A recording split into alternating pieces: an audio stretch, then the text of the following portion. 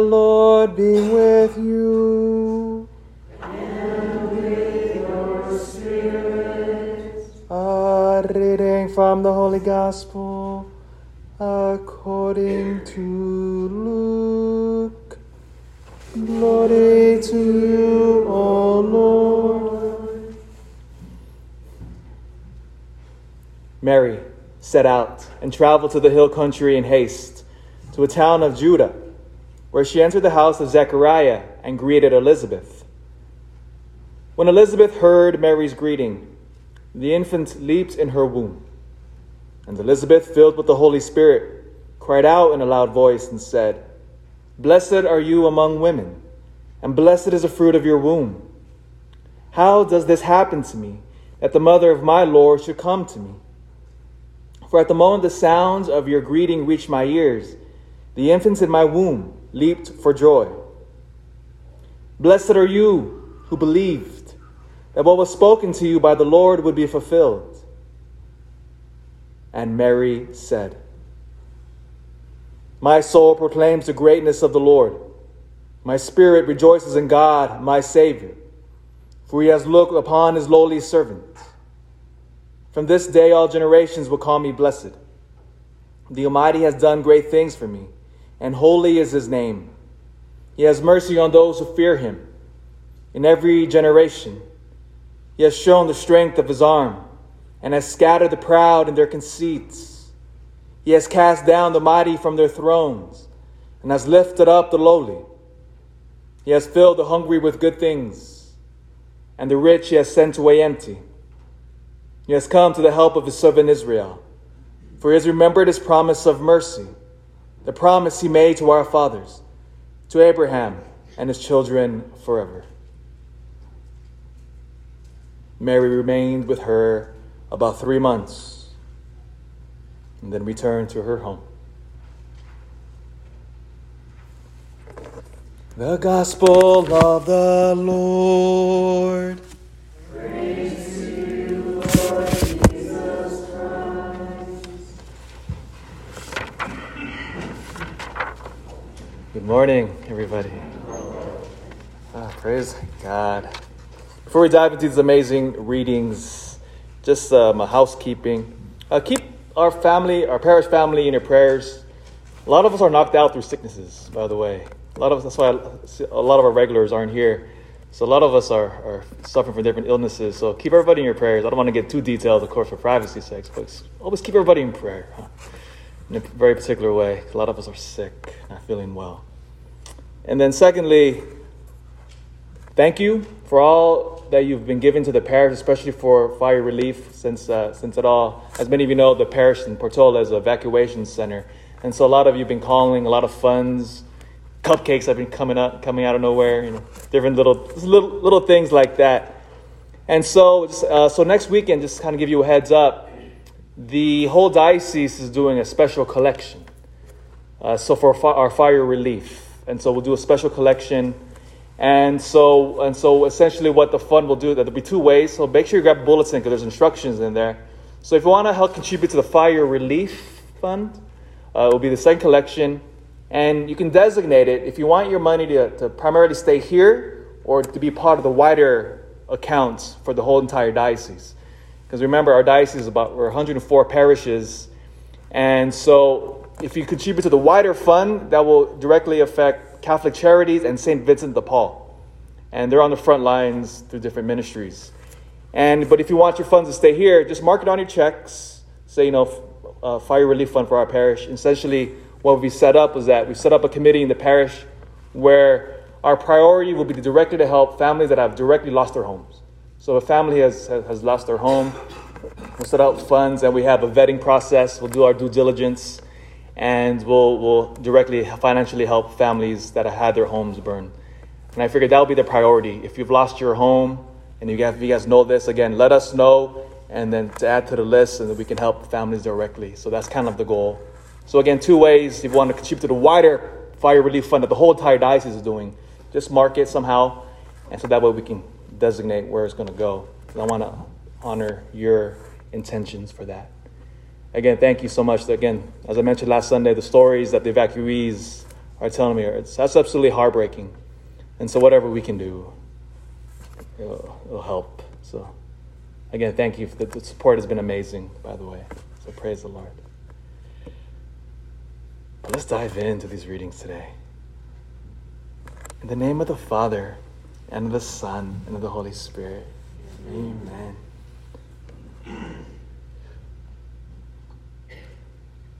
If you talk to a priest who does exorcism, there's a common theme that they always bring up. And in my own personal experience in participating in any exorcism ministry, I found this to be true. So remember, whenever, it's not like the movies. When we think of exorcism, we think of the movie The Exorcist. Right? Voted the most scariest movie of all time. Don't watch it at night, by the way. It's still scary, right? So it's not as dramatic as that. Right? It's actually more mundane, and it's never just one pivotal exorcism, right? But rather takes a whole series of prayers to alleviate this person who's possessed. So think about it.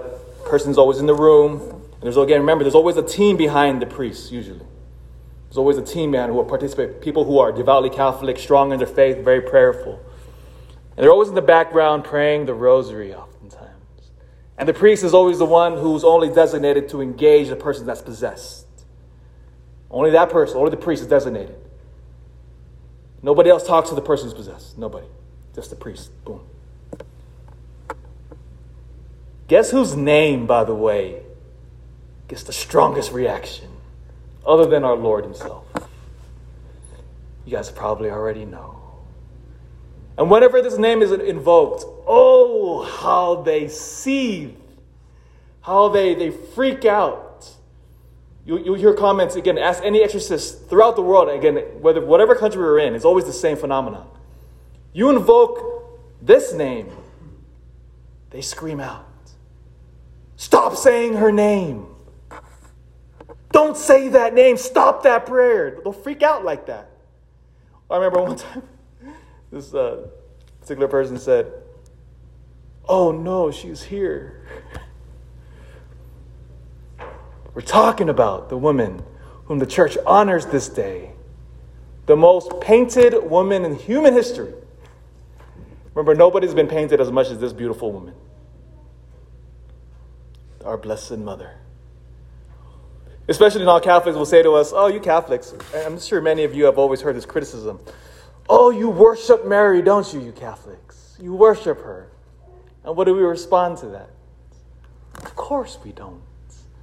But we do honor, and I get the criticism, right? Because we have beautiful statues of our Blessed Mother. You walk into our churches, you see beautiful stained glass windows. I mean, our churches have been named after her for over 1,500 years. And so when non-Catholics criticize us, I say, all right, I get it. I get it. But we do not worship her. So whenever everybody asks you that, say, no, we worship only the Trinity, the Father, Son, and Holy Spirit. We honor Mary. Why? There was nobody on earth as privileged than her. She would be the one tasked to give the very human nature, the flesh of Jesus Christ, the second person of the Trinity. It would be through her that humanity and divinity will be united in her amazing womb. Preserved from all stain of original sin, because again, remember, Mary would give Jesus his flesh. Mary who would raise our Lord. And again, nobody on earth had such a unique relationship to Jesus than her. Mary changed God's diapers. You realize that? Think about that. Mary changed our Lord's diapers. And again, everybody in here knows you change someone's diapers, a new bond will form between you two. Especially between mother and child. Mary held up from the very beginning as how to live the Christian life. From the very beginning, we look to her saying, how do I become an amazing Christian? How do I become the best disciple of Jesus Christ I can be? You want to know how? Be like Mary. In the first reading today from the book of Revelation, It reads, a sign appeared in the sky, a woman clothed with the sun, the moon beneath her feet. On her head, a crown of 12 stars. Who is that?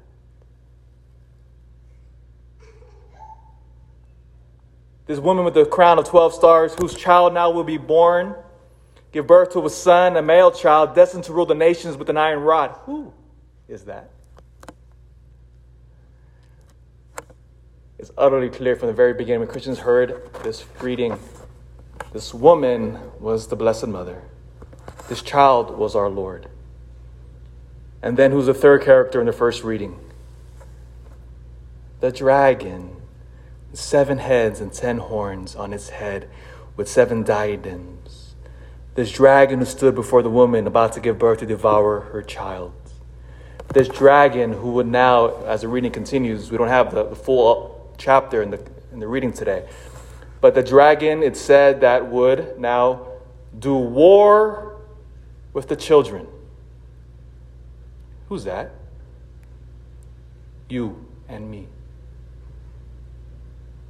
When was the last time, by the way, you heard of when Scripture speaks about a woman and a dragon? Do you guys remember another time in sacred Scripture when those two characters appear again? There's a parallel.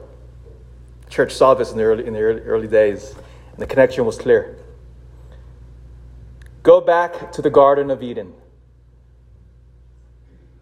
I'll read this for you. There was a serpent, in other words, dragon, serpent, interchangeable. There was a serpent who was more crafty than other of the wild animals the Lord God had made. And he said to the woman, did God really say you must not eat from any tree in the garden?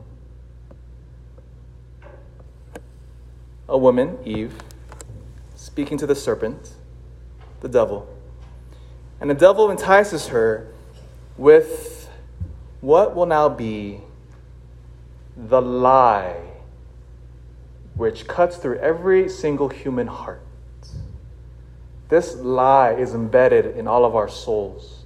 This lie is at the heart of every sin that you and I have ever committed or battled with. This lie is the reason our world is messed up. The serpent says to the woman, did God really say not to eat of the fruit?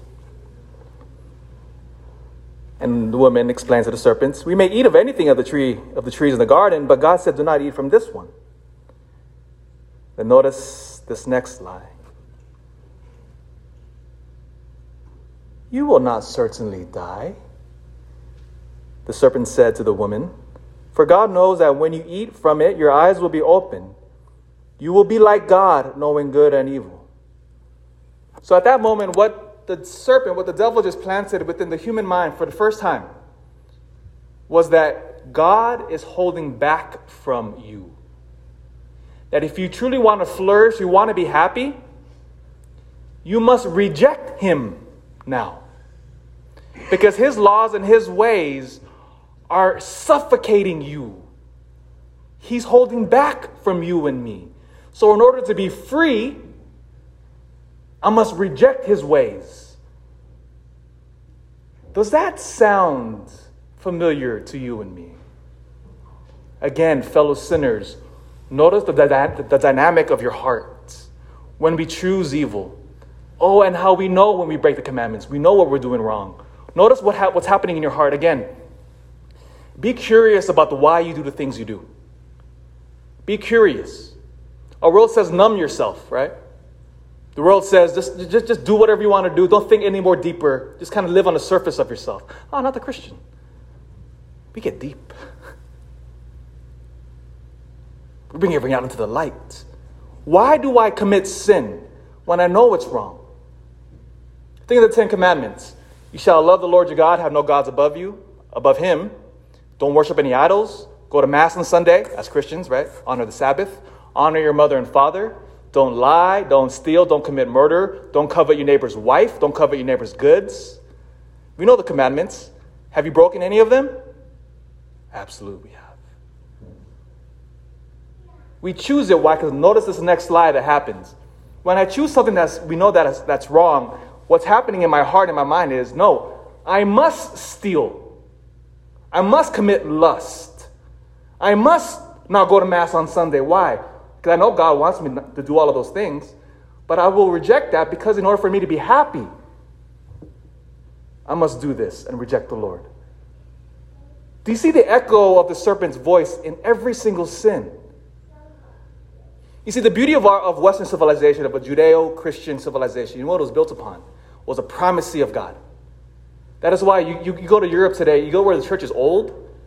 What is always the tallest building in our Christian cities? What was built on the highest part of our cities? It was always the church. It was always the center. Our entire calendar is built upon it. Even though our world is trying to replace before Christ and AD, Anno Domini, the year of the Lord, with what? That boring language of CE and BCE. What is that? Trying to erase the Lord. Our entire calendar revolves around the faith, by the way. Our entire civilization was built upon the primacy of God. Our current predicament is a rejection of that. Is God important or not? The whisper is, no, he's not. Because if you want to be free, you must reject him. And our civilization is currently doing that. To be flourished, to be free, we must especially throw off the yoke of Catholicism. Because we're the big boy on the block. We must reject him. Again, that's why, as I've preached in years past, whenever any totalitarian regime tries to enter into, especially as a Catholic nation, what do they always target first? Us. Us. Because they know. Destroy the foundation of Western civilization. You don't need him. And what takes its place? The human ego. And once the ego takes its place, might equals right. Enter every dictator we've ever had. God must be rejected in order for us to be free.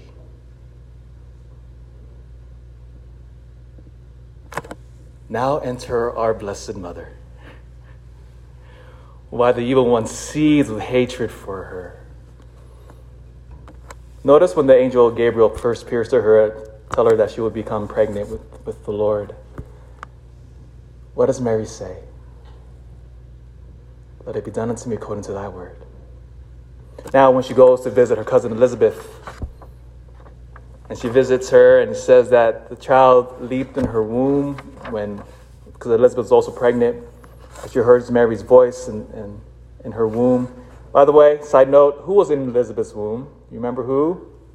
John the Baptist. A side note. But notice the response after that powerful encounter between Elizabeth and Mary. And this is the heart, so much so that this prayer that I'm about to read, Mary's response, every nun, every monk, every Catholic priest prays this every evening. It's part of our prayer routine. I can say this in and out. We've memorized, especially if you've been praying for a long time. Ask yourself, why does the church require us to pray this prayer every single evening? Because notice the response of Mary. My soul proclaims the greatness of the Lord. My spirit rejoices in God, my Savior. And he has looked on his lowly servant. From this day, all generations will call me blessed. And she continues, the Almighty has done great things for me, has mercy on those who fear him, shown strength in his arm, scattered the proud, cast down the mighty from their thrones. Mary, at this moment, she's magnifying what the Lord has done in her heart, because what does Mary do? Mary holds nothing back from Jesus Christ. She gives her complete self to him. You see, what does the evil one do? What does the evil one entice us to do? Hold back from God. Don't give yourself too much to him. Don't follow all of his laws. No, don't. You want to be free? Reject him. What does Mary do? Lord, whatever you want from me, I will do it. And that is why on that cross, who was below the Lord? The very man who Mary changed his diapers. Mary, who went to the foot of the cross and no matter what, kept on following the Lord, didn't she? Nothing stopped her. No Roman legion, no matter amount of spitting, no matter amount of name calling. Mary humbly just walked with the Lord, kept on going.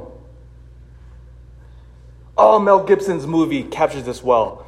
There's a powerful scene. It's not a sacred scripture, but Mel Gibson powerfully captures this. As our Lord is being scourged, he does a parallel scene. Mary walking in the crowd. Our Lord's being beaten.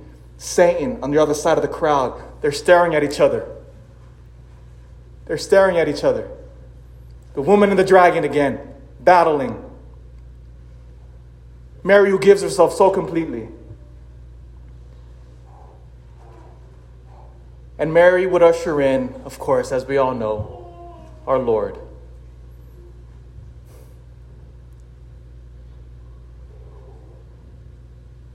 Jesus understands the lie that courses through our veins and our hearts and our minds. That is why, remember, for the last 3 weeks, we've been hearing about the Eucharist, haven't we? What is the Eucharist? This is why the Eucharist cannot be other than what our Lord says it is. The Eucharist is Jesus Christ present, fully present, transforms himself into bread and wine. I am the bread of life that came down from heaven. Unless you eat of my flesh and drink my blood, you have no life in you. Unless you eat of me, you have no life, our Lord says. What is the Eucharist? It is Jesus Christ confronting the lie. Because the lie is, God is holding back from you. You have to reject God to be free, to be happy. God is your enemy. And what does Jesus say in the Eucharist? He says, "Oh, humanity, I know you believe that lie about me, but watch this." Pours himself out in the Holy Eucharist to the world. He says in the Holy Eucharist, "I am not holding back anything from you. I am not in competition with you. I will lay down my life for you, so much so that at every single Catholic Mass, whenever a sinful priest is present, I will allow through his words, transform myself and allow you to eat of me. I will give myself so totally that I will become one with you, to the point of where I will allow myself to be rejected by humanity. But I don't care, because I will give myself completely." Why? Because the devil tricked us to believe that I'm holding back from you. I am not. Oh, Mary, now, why she's the example par excellence? It's because she says, "Look at me, follow me how to follow our Lord." And so, you and I now come to this point, and I'll end here, promise. If you and I want to become saints, to become true Christians, just look to Mary. Follow her lead and example.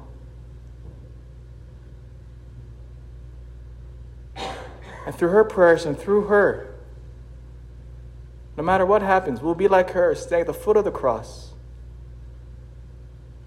And when the devil sees us, Christians, following the example of Mary, then they'll say, oh, how I hate you." That's the greatest compliment a demon could ever say to you.